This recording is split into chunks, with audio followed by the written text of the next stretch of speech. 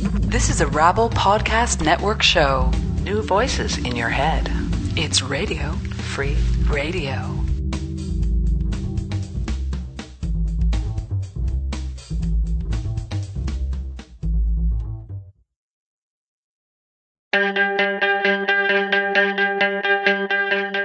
Hello and welcome to Alert Radio for April 8th, 2010. We're at CanadianDimension.com and we're broadcasting from UMFM. I'm Jeff Hughes. And I'm Chris Albee. On today's program, I'll be speaking to Barbara Legault, who is part of the young feminist movement called Rebelle, and the recent Bill 94 in Quebec and the niqab.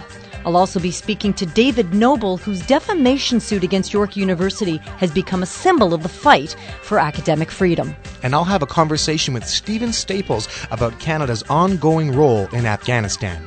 That and much more here on Alert Radio.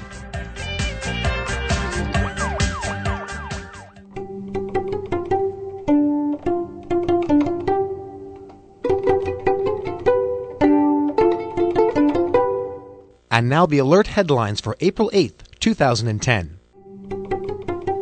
The health impacts of mercury poisoning in Grassy Narrows people are worse now than in the 70s, say the shocking results of a newly translated health study by Japanese mercury expert Dr. Harada. The study is being released on the 40th anniversary of when Ontario first banned fishing on the Wabigoon River due to mercury contamination by the Dryden paper mill upstream. The study finds that Health Canada safety guidelines are too low to protect people from the cumulative long-term health impacts of low-level mercury exposure, which is now ubiquitous worldwide due to industrial pollution from sources such as coal-burning power plants. Students and faculty at the First Nations University of Canada in Saskatchewan have begun a live-in, refusing to leave the university until the federal and provincial governments restore their combined $12 million in funding to the school. Both governments cut funding, citing concerns about financial and administrative mismanagement. The Federation of Saskatchewan Indian Nations, in partnership with the University of Regina, has established a transitional board to address governance concerns that go beyond the requirements set out by the two governments. While last-minute government funding allows students to continue their studies until August, the long-term future of FNU is still in doubt. Jim Turk, head of the Canadian Association of University Teachers, called the last-minute funding announcement a smokescreen. Quote, "The federal government knows the money it is giving will not allow the university to survive," he said. The federal government case against Ottawa terror suspect Mohammed Harkat appears to have suffered a significant blow when a document was introduced in court showing that his reputed associate Abu Zubaydah actually had nothing to do with the 9/11 attacks. Even more surprising, the document, which quotes U.S. court filings declassified last week, shows that Zubaydah, once believed to be one of the top leaders in al-Qaeda, was not even a member of the terrorist group. If Zubaydah has no ties to al-Qaeda, as now appears to be the case, a large chunk of the case against Harkat is under question. Barrick Gold, the world's largest gold mining company, successfully pressured Talon Books into canceling an upcoming book investigating the actions of Canadian mining companies. Imperial Canada Inc., legal haven of choice for the world's mining industries, was still in the manuscript phase when Barrick Gold sent legal notice demanding the book not be published and that all documents relating to the company be handed over. The collective work was to focus on Canada's role as a tax and regulatory haven for the world's mining companies.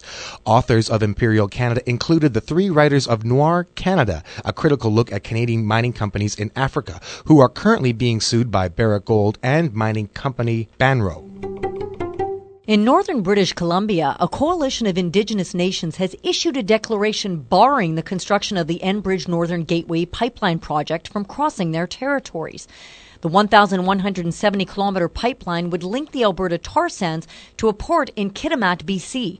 The oil would there be loaded onto supertankers bound for ports in China and the United States.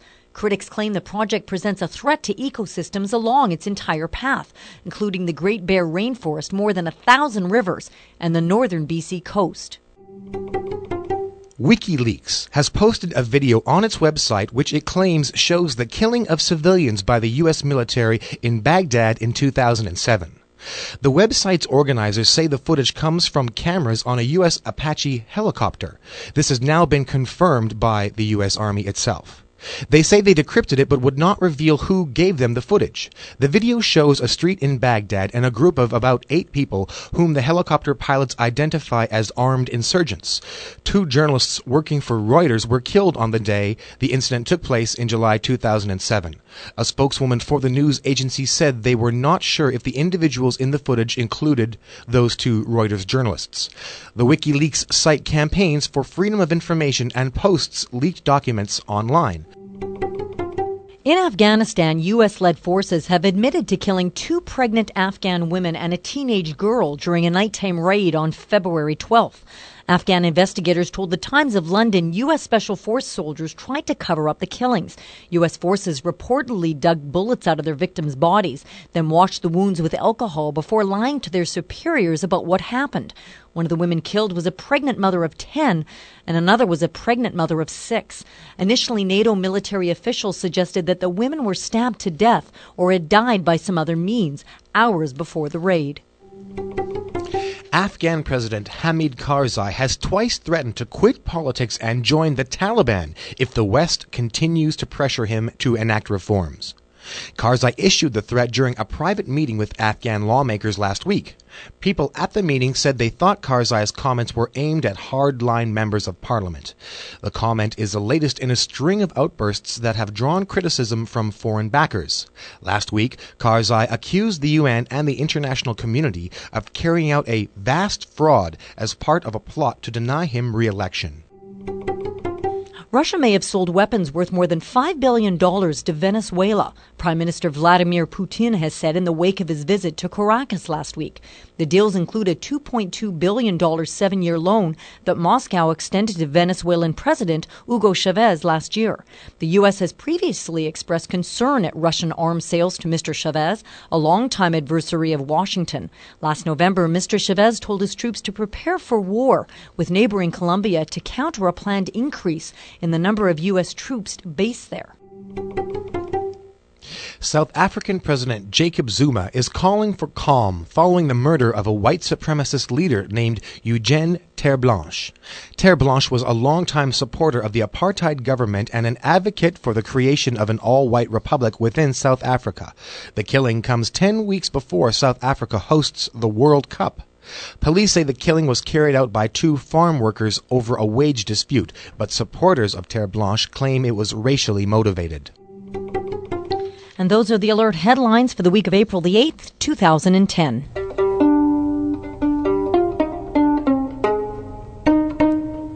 And now for Around the Left for the week of April the 8th, 2010. On April 13th, join Jose Martinez, B.C. Holmes, and Todd Gordon at the Center for Social Justice in Toronto for a public forum on the unfolding events in Honduras and Haiti. Both countries have been at the forefront of Canadian and American intervention in the Americas. The discussion begins at 7 p.m. In 2003, the Liberals were elected in Ontario on the promise of change. Those empty promises did nothing to end poverty. For poor people, there is no difference between McGuinty and Harris. Same program, different facade. And now things are about to get even worse. Meet at the Allen Gardens Park, Sherbourne and Gerrard in Toronto on April the 15th to demand a decent income and a future free of poverty. A free meal will be provided. Meet at the park at noon. Is humanity inherently unsustainable? This is the question that William Rees will attempt to answer at a public lecture in Vancouver on April 15th. Dr. Rees is a faculty member at UBC and the originator of the ecological footprint. The lecture will be held at the Unitarian Church of Vancouver, Oak Street and 49th Avenue, and begins at 7:30 p.m. The film The Women of Bruckmann follows the struggle of the seamstresses at Bruckmann's clothing factory in Argentina to reorganize their factory on a self-management model after the owners abandoned the operation. The name Bruckmann's went from being a symbol of worker exploitation to being a site of revolutionary labor participation. The film will be screened at the Bloor Cinema in Toronto on April the 15th. Tickets are $10 at the door, and the show begins at 6:30 p.m. Home Safe Now is a documentary film that examines the housing crisis in Canada as an expression of the increasing economic and job insecurity that has devastated the manufacturing sector in Toronto and throughout southern Ontario. A free public screening of the film will take place April 19th at the North York Central Library in Toronto. A Q&A will follow, and the screening begins at 7 p.m. And that's Around the Left for April 8th, 2010. Last week, the news from Quebec was about the niqab. Quebec's Bill 94 would refuse government services, public employment, and most medical care to Muslim women whose face is covered by a veil, the niqab. Concealing your face violates our values, Quebec Premier Jean Charest has declared. And he has invoked gender equality in defense of his bill, catering to feminist opinion that regards this mode of dress as oppressive. Apparently, 4 out of 5 Canadians agree with him that veils should be banned. This week, the news out of Quebec is all about Jean Charest's budget. It established a new user fee on healthcare and increased other fees. To discuss these issues with us, Alert contacted Barbara Legault, who speaks for the young feminist movement called Rebelle. Here she is on the phone from her office in Montreal. Hello, Barbara. How are you today? I'm really good. Thank you for joining us here at Alert. I'm going to start right off by asking you what you think when you see a woman hiding her face behind a veil. Mm-hmm. Well, of course, for me, as a feminist, as a radical feminist, it is obviously seen as a symbol of oppression of women. But as well, I consider high heels and plastic surgery and sexualization of women's body and the commodification of our body as other symbols of oppression of all women. And I really don't think that the ban is going to do anything good for these women. It's not going to help them. It's not going to support their emancipation. It's not recognizing their right to choose. So should we, if we ban women wearing the niqab from accessing public services, should we as well ban, women who have had plastic surgery from accessing these same services? So I personally strongly believe I think the feminist movement fights for the freedom of choice in all matters for all women and the right to self-determination. So for me, having the choice is the key. And while the veil is to me a symbolic and religious manifestation of women's oppression, I respect women's freedom of choice of religious views and practices. And so, Barbara, let's talk about the word on the street. Do you think most people are in agreement with your words, or are most people against what you're saying? Well, not quite. Public opinion is, I think, actually the reasonable accommodation discussions and debates in the commission we had here in Quebec a few years ago, Commission Taylor-Bouchard, you might have heard of it, unveiled this really latent and blatant racism and xenophobia and Islamophobia in Quebec. And I think it shocked quite a lot of progressive folks here in the feminist movement and outside the feminist movement in all left-wing movements, because we kind of always had this idealistic idea of Quebec, thinking that, we're so, open and blah, blah, blah, blah. Oh, God, so much racism going around. So basically, Wow. The word on the street, I think, is, obviously divided. There are a lot of people who disagree and say that it's a human rights violation to prevent somebody on the basis of the fact that she's wearing a niqab to access public services that should be free and accessible to anyone and everyone. But I think in the public opinion, most of the people would say, "Oh, that's good. We should be influenced. We should not let our culture be influenced by these Islamic terrorists and radicals." So obviously, after 9/11, there's a lot of increase in Islamophobia, and I think we can see that in that bill. Okay. And so what about the feminist movement? I know you touched on it, but obviously you're a radical feminist. Mm-hmm. What about the feminists that maybe aren't so radical? What is their thought on this? Mm-hmm. Is it divided or? Yes and no. I'd say that there's actually a pretty strong political unity in our interpretation, because I worked at the Quebec Women's Federation for the last 7 years. I just left the organization in last November. And there was a huge debate and huge discussions around these issues with the members and general assemblies and stuff. And the Quebec Women's Federation is actually my position as well, which is no obligation, no ban. So basically, the Muslim feminists are our allies in this. Right. And for us as feminists, we say that all religion oppress women and aims at the reproduction of male domination. So would it be Islam, Buddhism or Christianity or Judaism, and the danger is to refuse access to services for these women who need these services. So not only it is a violation of human rights, but it's also putting their security and their health in danger. So that's, I think, like basically the position of the Quebec Women's Federation, which is the biggest feminist organization in Quebec. It's an umbrella group which has about 160 to 100 group members and a lot of individual members as well. Okay, so let's talk a little bit. We're going to shift gears a bit. Still out of Quebec, another news item, the Charest budget. Yep. Let's talk about that. First off, what does it do that's created such a stir among Quebecers?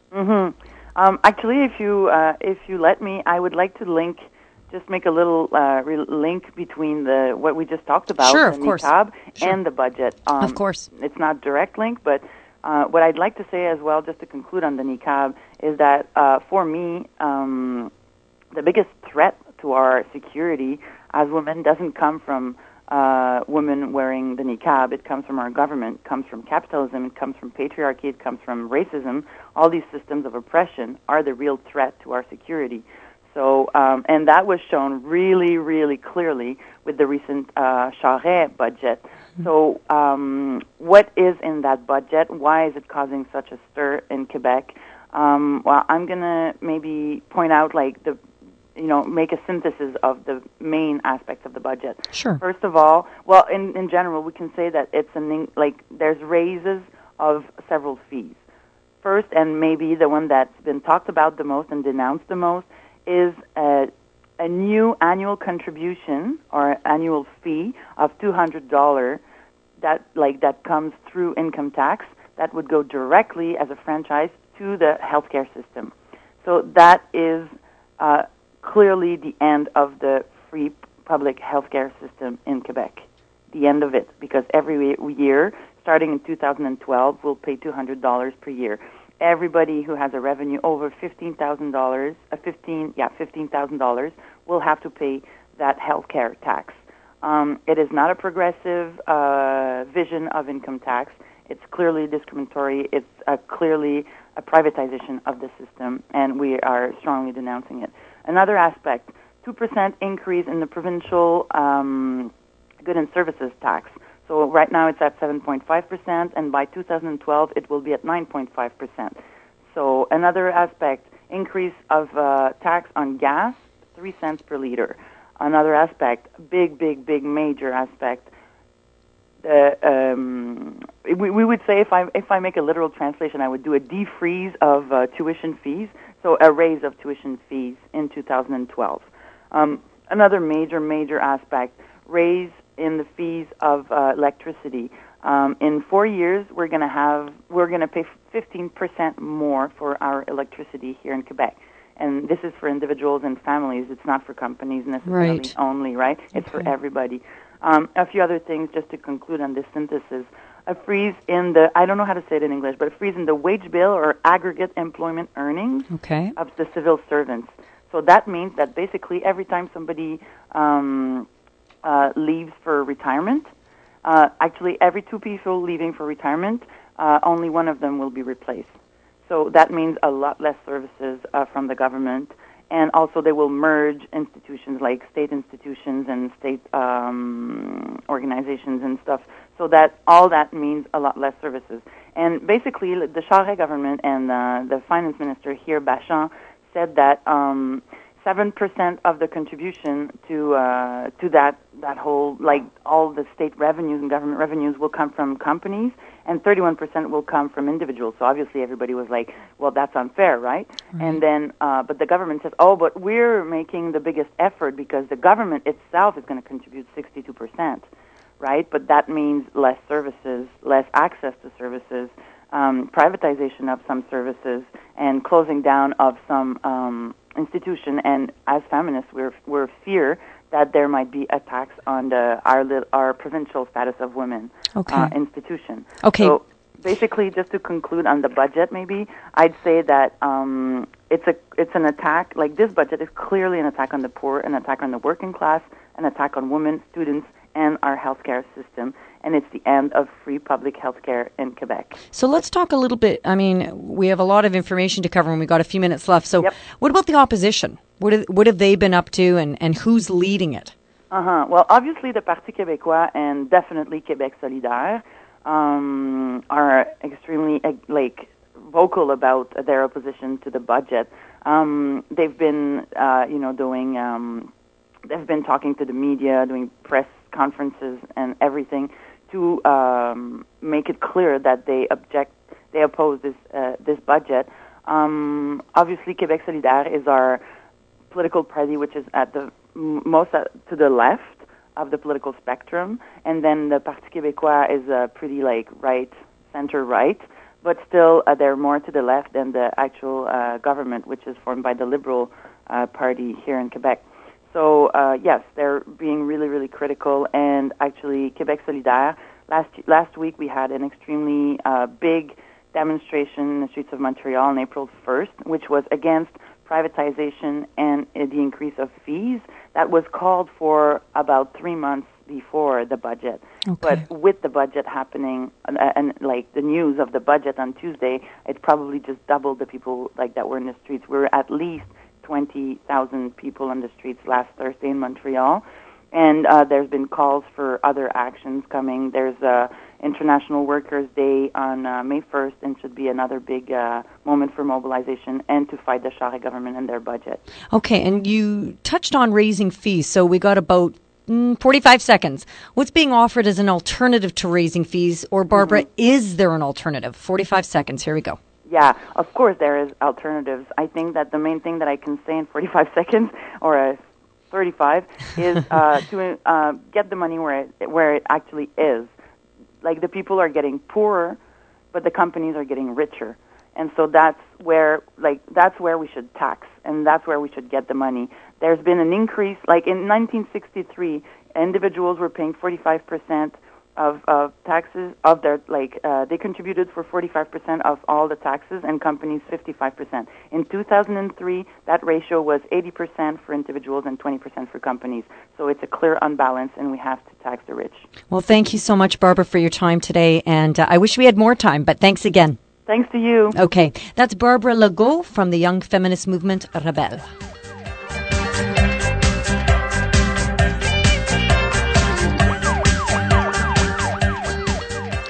Top administrators at Toronto's York University have been ordered to answer sensitive questions about an alleged pro-Israel orientation shared by members of a key governing body. The order, issued by the Ontario Superior Court, obligates former York President Lorna Marsden and York University Foundation Chairman Paul Marcus to answer specific questions posed by lawyers representing York history professor David Noble. Noble has sued the administrators for defamation. Noble's $25 million suit against the York University Foundation, Hillel of Greater Toronto, the Canadian Jewish Congress Ontario region, and the United Jewish Appeal Federation of Greater Toronto is still proceeding through the courts. Back in 2004, York issued a press release condemning a pamphlet Noble wrote and distributed. The pamphlet accused directors of York University Foundation of being pro-Israel lobbyists. Professor Noble, a Jew, said that the release wrongly labeled him as an anti-Semite who was attempting to foment trouble on campus. He alleged that his treatment was part of a pattern of repression at York against those who question Israeli policy in the Middle East. We have David Noble on the phone from his home in Toronto. Welcome, Professor Noble. Thank you. Your lawsuit has become a symbol of the fight for academic freedom. Can you tell us how your academic freedom has been violated by the university's press release? Well, yes. In fact, the breach of academic freedom was confirmed in an earlier arbitration case against York University. The arbitrator found that York was in breach of my academic freedom because what I was doing was exercising my academic freedom to point out the orientation, as you say, the bias in the York University Foundation toward Israel. And I suggested in a flyer that I distributed to my class that this might account for the repression against pro-Palestinian students and activists on campus. As soon as that was released, as you indicated, York University and the York University Foundation and these other organizations, Zionist organizations, Canadian Jewish Congress, United Jewish Appeal, and Hillel, combined forces to condemn me as an anti-Semite, a bigot, a racist, with press releases which were then aired in the press, in the Globe and Mail, the Toronto Star here, and throughout the globe, in fact. So I sue them for defamation, and that case has now been in the courts for more than 3 years. The reason they attacked me as an anti-Semite was to divert attention from what I had exposed, namely the connection with Israel, and they succeeded in diverting attention in the lawsuit, in the litigation. Over the last 3 years, they have steadfastly refused to answer any questions regarding Israel, pro-Israel advocacy, their views of Israel, insisting that these were irrelevant and that the only matter that was relevant was Jews and anti-Semitism. We went to court over the last year, and on February 17th, the court sided with us, declaring unambiguously that these questions were indeed relevant and ordering the defendants to answer them. Which is my next question. What were those questions? The questions are very simple. We were just asking Marcus and Marsden and Marcus as well on behalf of the foundation. The defendants in this case, with regard to York University, is not York University itself, but the York University Foundation, which is a separately, independently incorporated entity, as well as these two individuals who are on the board of that entity. And the questions were, are you pro-Israel? And are the members of the board of directors of the York University Foundation pro-Israel? And we went down the list, and they refused to answer any of these questions. So that they've now been ordered to identify who on the board of directors is pro-Israel, who is not, and also to indicate their own views in this regard. Those are the questions they have to answer. Okay. But in addition, since the court has now declared that these questions are relevant, it has also declared, by extension, that they are discoverable, which means we can now request documents related to the questions. So we have filed a request for all documents in the possession of all members of the board, as well as these named defendants, that pertain in any way to the State of Israel, to any organizations or agencies associated with the State of Israel, as well as any and all advocacy, fundraising, etc., on behalf of the State of Israel. And so you've talked a little bit about the impact of the ruling. Give us some more things about the impact of this particular ruling. Well, what's fascinating and what's very compelling right now is that the York University Foundation is in contempt of court. The judge in February 17th ordered them to answer these questions within 30 days. They are in noncompliance with a court order. So they are in contempt, and we are proceeding to go ahead with criminal contempt charges against them. We've actually given them until Friday to answer these questions. What's really startling is that these entities that are in criminal contempt include lawyers, the board of directors of the York University Foundation. There are some 10 lawyers on the board. One of them is a former dean of the Osgood Law School at York University. Another one is the former Chief Justice of the Supreme Court of Ontario. Okay. It's astonishing, and their refusal to answer these questions and their defiance of the court in this matter betrays a real concern about disclosing information about these ties, which now, day by day, appears to loom larger and larger. And so the next couple of minutes, let's talk about, for those people out there following the case, and even if they're not, hopefully they will now, what's next? Well, we'll see if they answer the questions. If they don't, then we'll go after them and try and send them to jail. Okay. But what your listeners really have to understand is this is the first and only case in North America in which a person who was attacked as an anti-Semite sued his attackers for defamation. That is what makes this case historic, far beyond the issue of academic freedom. Right. And so I say to those out there, if anyone has ever leveled a charge of anti-Semitism against you, and you are not an anti-Semite, sue them for defamation. Because you are doing that now, and your history in the making. Well, yes, I think so. Okay, so this is good. We're going to wait on this and see what does happen, and we're going to have you back, Professor Noble, to see the outcome. Thank you very much. Okay, thank you for your time today. Sure. Great.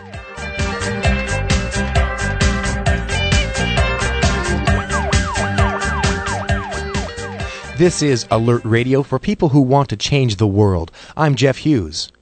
The war in Afghanistan is grinding on with no end in sight.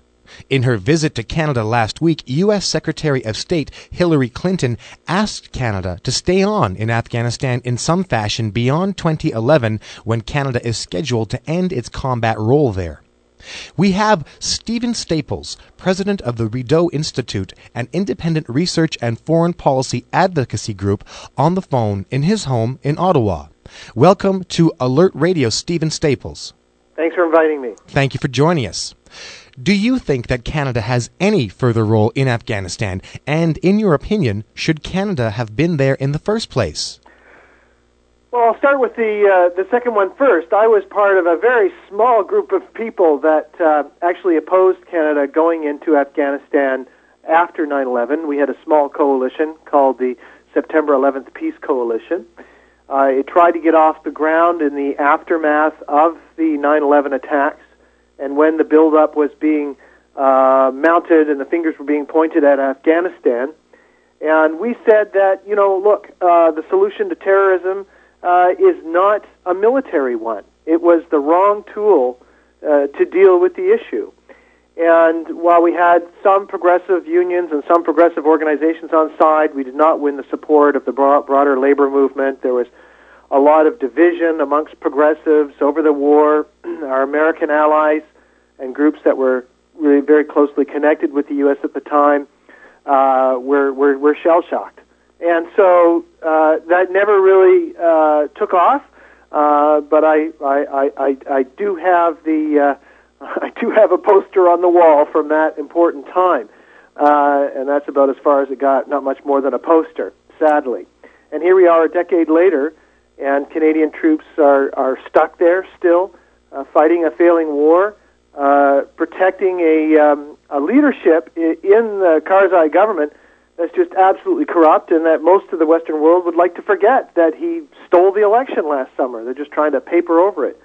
So we're stuck in a quagmire, and we have no reliable partner, and it's very unclear what the goals are in terms of what we're trying to achieve in Afghanistan. I just want to turn to President Clinton's remarks about last week, where she said that we should continue our role beyond 2011, which is the current end date from the parliamentary resolution. It was a bit rich on two accounts, I found. First of all, the reason we moved to Kandahar from Kabul in 2006 was because the U.S. took the eye off the ball, and they diverted a lot of troops out of Afghanistan to a terrible invasion of Iraq. And so Canada, to a large part, was picking up U.S. slack in 2006. And when we did that, we had only suffered 8 casualties up until that point. In the last few years, we've now suffered more than 140, proportionately much higher number than any other country. On the second thing, it's also rich because even her own president, President Obama, has said while he's putting in a surge of some 30,000 troops, he wants the bulk of them to be gone by the end of 2011, which is the same end date as the current Canadian military commitment. So I think the question could be equally asked of President Clinton: what is the U.S. role going to be beyond 2011? Because even her own president does not seem convinced that there is going to be a military solution to this. So does Canada have a role? Perhaps. I mean, I think Afghanistan could take its place amongst other nations of which we try to help out of poverty and do development work and try to engage in those nation building and state building and institutional building capacities. But I think it could take the same place as many other countries and other priorities that we would have around the world, and our Canadian forces could be used much more effectively elsewhere. Well, Stephen, I'd like to ask you about the future of Afghanistan, and are you concerned about what would happen if other NATO members follow Canada's example and then the NATO mission just collapsed? Well, many countries are following Canada's example. It looks like the government in the Netherlands has collapsed over the proposed extension of the mission there in their section, and so they're probably going to be withdrawing as well. I think we've seen the end of the war, and there will be attempts to try to say, well, what have we accomplished? We looked at the throne speech from the government recently. They kind of said, well, we prevented the Kandahar province from falling back under control of the Taliban. I guess I don't know if that was their intention all along, but that's certainly how the narrative is being written at this point to say what that was all about, all that time, all that money, and all those lives lost in Kandahar province. I think that Afghans need to take control of their own country. They need to take control of it back from Western forces. I think that the government, in some ways, the utterly corrupt Karzai government, has been propped up for far too long by the West. And maybe that's part of the problem, that this large presence of foreign military forces is ultimately a corrupting influence on the institutions as it becomes dependent on Western force and aid and billions of dollars in order to maintain power. We got to remember that before 9/11, there was a civil war going on in Afghanistan between forces in the north and forces in the south. The Taliban largely based in the south and the Northern Alliance. And we came in on one side, the West did. We made angels out of the Northern Alliance and made devils out of the Taliban when there was devils on both sides, really. So I think a lasting contribution could be trying to resolve that ongoing civil war, which is never finished and is continually being played out in Afghanistan, and of which we are just another part of that chess match that's going on there. This is Alert Radio. I'm Jeff Hughes, and I'm speaking to Stephen Staples. He is the president of the Rideau Institute. I'd like to move our focus now beyond Afghanistan to discuss NATO itself. Does it have any useful role to play in the 21st century? Well, I was asked this by the Globe and Mail recently, because the NATO is undergoing a review of what it calls its strategic concept.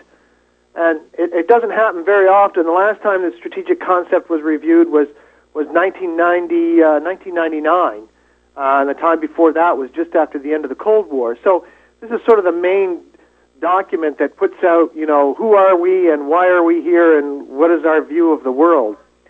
I think first of all, it's a terrible missed opportunity that the Canadian government has not engaged Canadians in discussing NATO and what the future of NATO should be and the strategic concept should look like going ahead. Other countries have had very vigorous debates. The U.S., even Poland has, but Canada has not. So I think that's a real missed opportunity.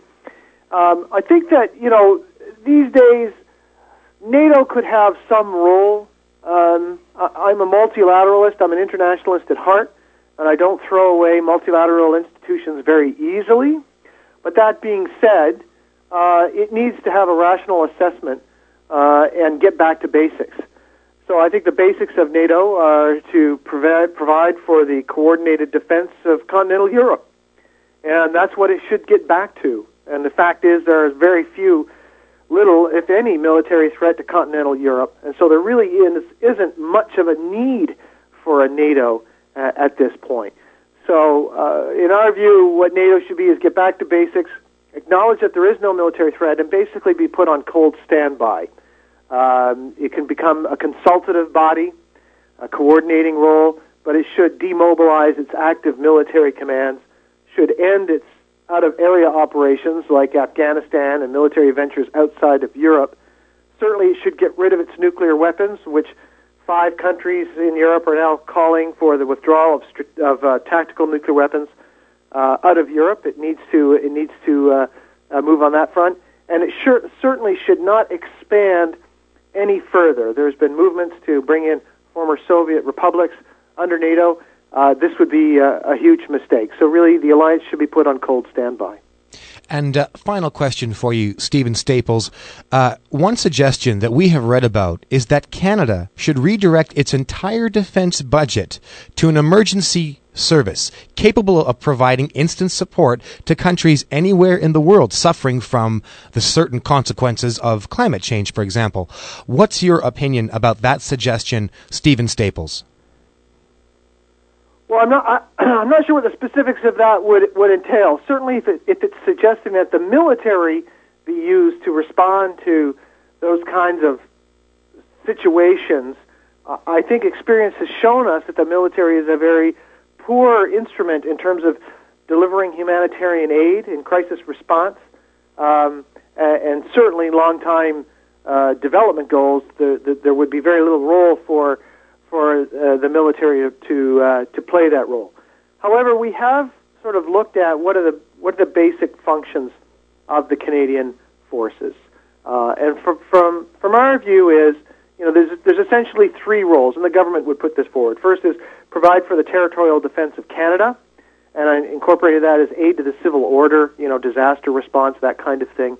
The second is contribute to continental defense, and the third is contribute to international peace and security. On those three, essentially what we advocate is that in terms of looking at territorial defense, the Canadian Armed Forces would have a role there, certainly providing aid to the civil order in some kind of emergencies. Arctic sovereignty, perhaps, but this is very limited, just like our discussion on NATO. It would be a very small role. In terms of NORAD and air defense, perhaps there's a role there in a coordination with the U.S., certainly not an integration, that we need to be careful that it does not move into an integration, but a coordinating role in some air monitoring and air control functions, airspace control functions. Perhaps that seems reasonable since people are hijacking planes and are crashing them into buildings, as we know. But on the international stage, the military should be used as a peacekeeping force. I think we need to get back to providing support for the United Nations. I think the Canadian government should be looking very seriously at this request for Canadian troops to be contributed to this terribly important mission in Congo that the UN is undertaking right now, and that perhaps we can contribute several hundred troops to that kind of thing. So if we're looking at a future role of the Canadian forces, I think that's where the focus would be. It would be much smaller than it is right now. It would require much less resources than what it's consuming right now. Certainly the defense lobby would not be very happy with what we would be putting forward, but I think that it is in line with what Canadians want from our armed forces. Stephen Staples, president of the Rideau Institute, thank you very much for joining us on Alert Radio. My pleasure. Thank you.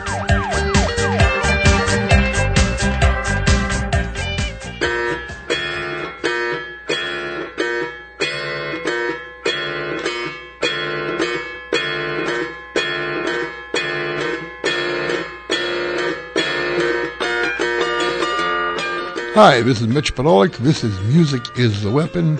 And today, one of my favorite subjects, trains. I love trains. I've always loved trains. Here is Andy Cohen with Rock Island Line.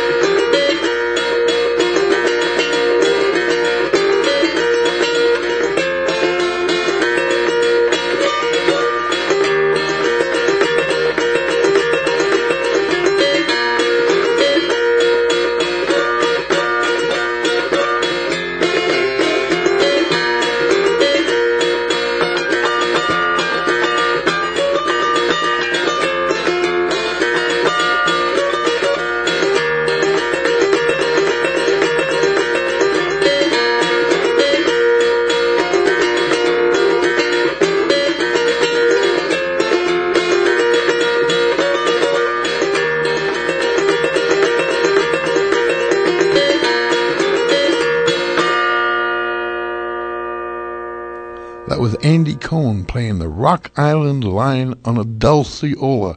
In case you've never heard of a dulciola, you have to imagine a very tiny harpsichord-like keyboard attached to an auto harp. It's the weirdest little thing you've ever seen, but it sure does make that pretty sound. A lot of today's show was about a fellow named Casey Jones. John Luther Jones was an engineer on the Illinois Central, and he died April 30th, 1900, in a train crash, and he became very famous for it because he was driving the passenger train, and it ran into the end of a freight train, and he was so desperate to try to save everybody's life that he gave up his own life. He stayed on the engine while everybody else jumped off, and he died, and he was the only person to die. And Casey Jones has become historically a very much part of folklore and very much part of there's probably more songs written about Casey Jones than anybody else alive. I went through my collection today and I found dozens of them. So here's the first one I heard, and this is the most interesting in some ways because those of you who remember the Almanac singers, Pete Seeger and Woody Guthrie and Bess Haas Lomax and Mill Lampell, and who remember that old Folkways album, that blue one, the Talkin' Union album, that all of us back in the 1960s learned every song and every word. Well, there's a version of Casey Jones on there. Only this version paints Casey Jones as a scab, as a Union scab, as a Union bustin' scab. We cannot find any real references about this at all, but here, just to give you an example of what political thought could do sometimes in a weird way, here's Casey Jones, the Union's bustin' scab.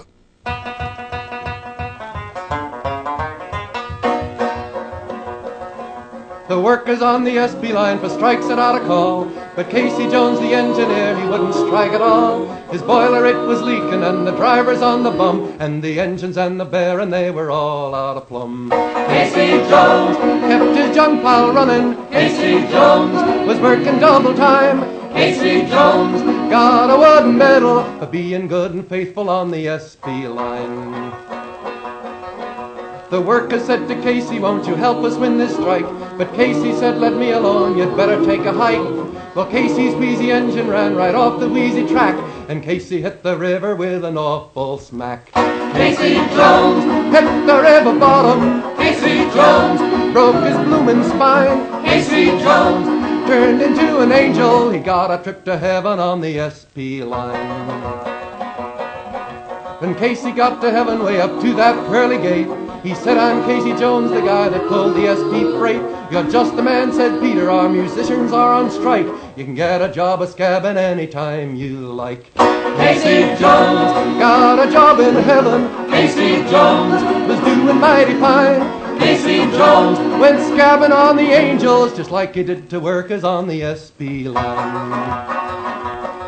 Well, the angels got together, they said it wasn't fair for Casey Jones to go around a scabbing everywhere. The Angels Union number 23, they sure were there. They promptly fired Casey down the golden stair. Casey Jones, I went to hell a flying. Casey Jones, the devil said, oh fine. Casey Jones, get busy shoveling sulfur, it's what you get for scabbing on the SP line. That was Pete Seeger singing lead with the Almanac Singers, singing Casey Jones, the Union scab. Now, of course, I'm saying that Casey Jones wasn't a scab, and he didn't work on the SP line. He worked on the Illinois Central. And there's some great songs written about him. So let's start with Talkin' Casey, again with Andy Cohen.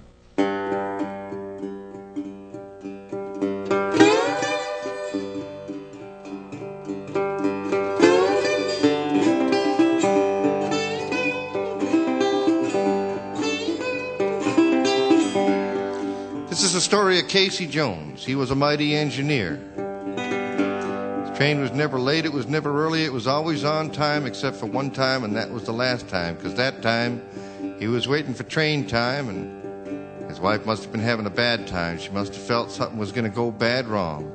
So she went to him in the South Memphis yard where he lay asleep, hollered up into the window of his cab. She said, Casey! Casey Jones!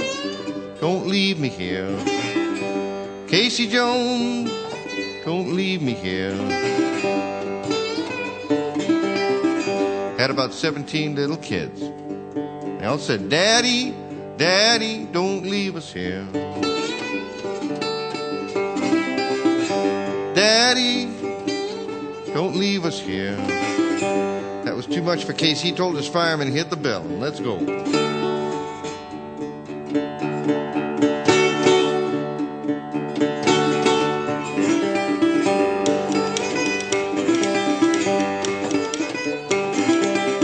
There they go out of the South Memphis Yard. You know, after you get out of the South Memphis Yard, it's right near where Elvis's house is, and it's got a big long curved length of track.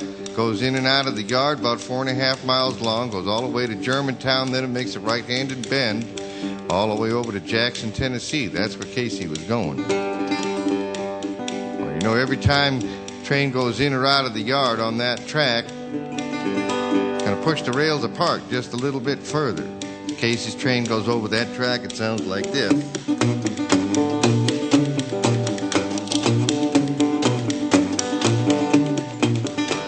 It's a straightaway.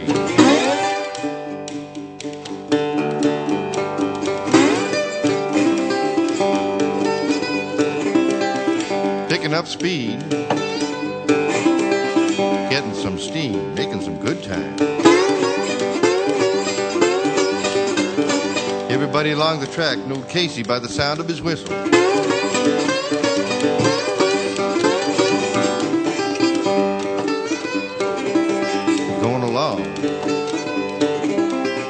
You know, after a while, Casey run up on some sheeps. He blowed his whistle for him to get off the track. They wouldn't get off the track. He had to stop his train and run them off. This is Casey putting on his air brake.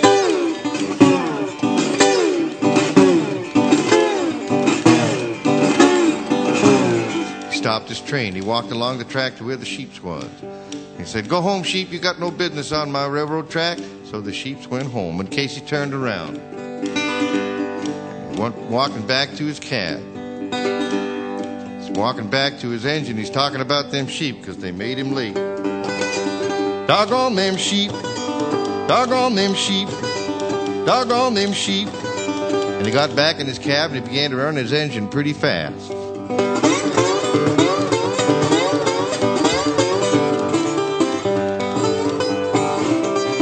He's running his engine so fast, you know, he's got to make up his time.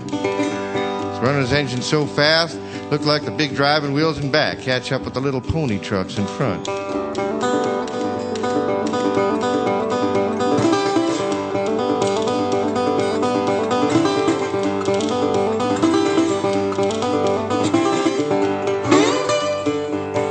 Everybody along the track knowed Casey by the sound of his whistle.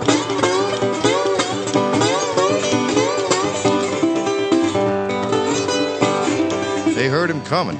They heard him coming so fast till they thought he was going to have a wreck, crying, "Lord have mercy, save me, Lord."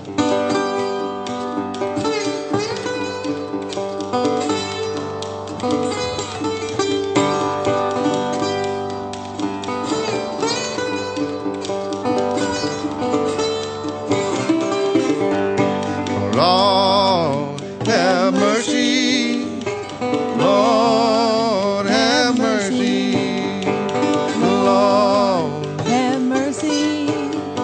Save me, Lord. Lord, don't leave me. Oh, Lord, don't leave me. Lord, don't leave me. Oh, save me, Lord.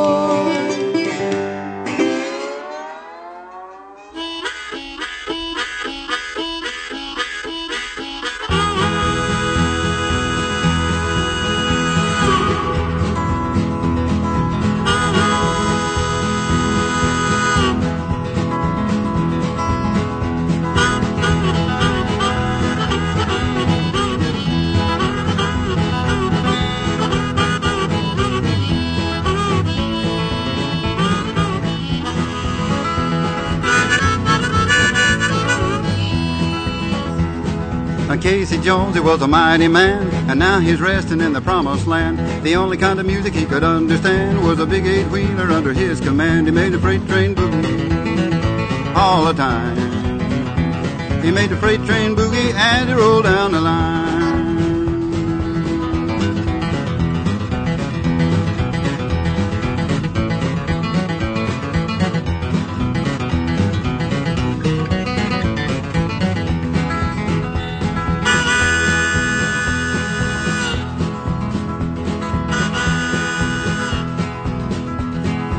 when that farmer started ringing the bell, everybody along the line could tell Casey Jones, he was a-coming to town on a big 8-wheeler that was burning the ground. He made a freight train boogie all the time.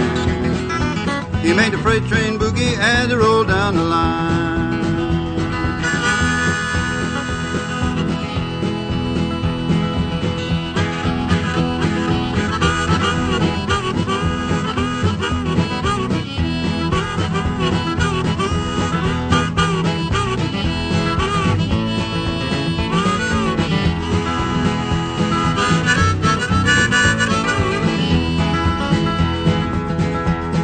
He wake up the people all along the line. Oh Lord, how the man made the whistle whine. He said to his fireman, better hold your seat. I'm gonna make this rattler do the boogie beat. He made the freight train boogie all the time. He made the freight train boogie and it rolled down the line. Roll it, Casey.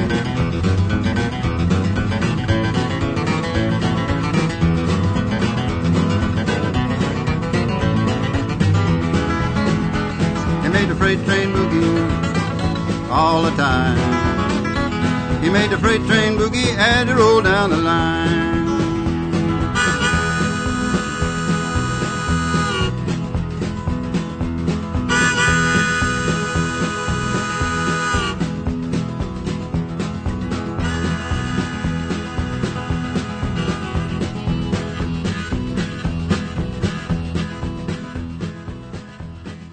That was Doc Watson with Freight Train Boogie, a song about Casey Jones, and before that, Talkin' Casey, done by Andy Cohen.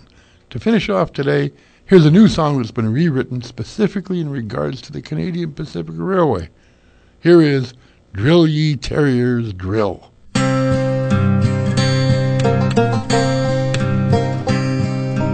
Every morning at 7 o'clock, you see a gang of terriers working on the rock, and the boss comes around and he says, keep still, come down heavy on the cast iron drill. Drill ye terriers drill, drill ye terriers drill, for you work all day without sugar in your tea when you're working on the CP Railway. Drill ye terriers drill.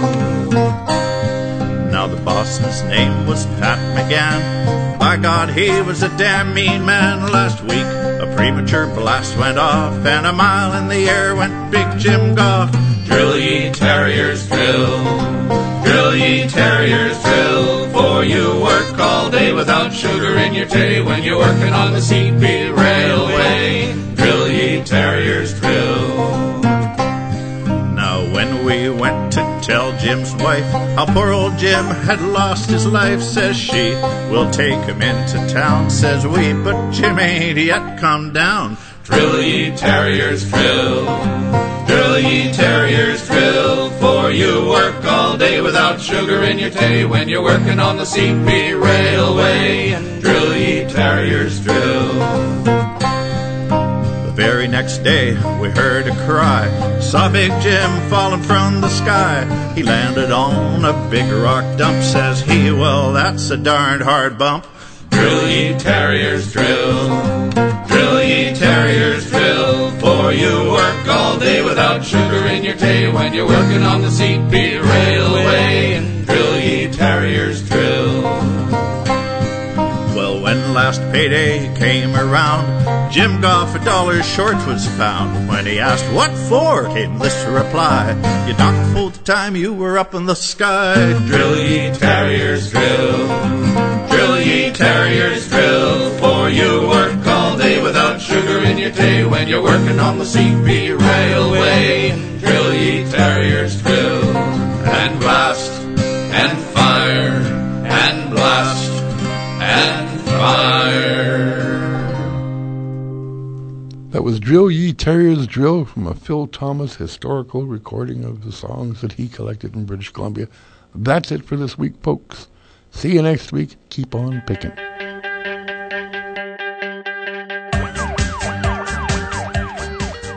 And that is our program for April 8th, 2010. I'm Jeff Hughes. And I'm Chris Albee. And we hope that you'll come and listen to us again next week.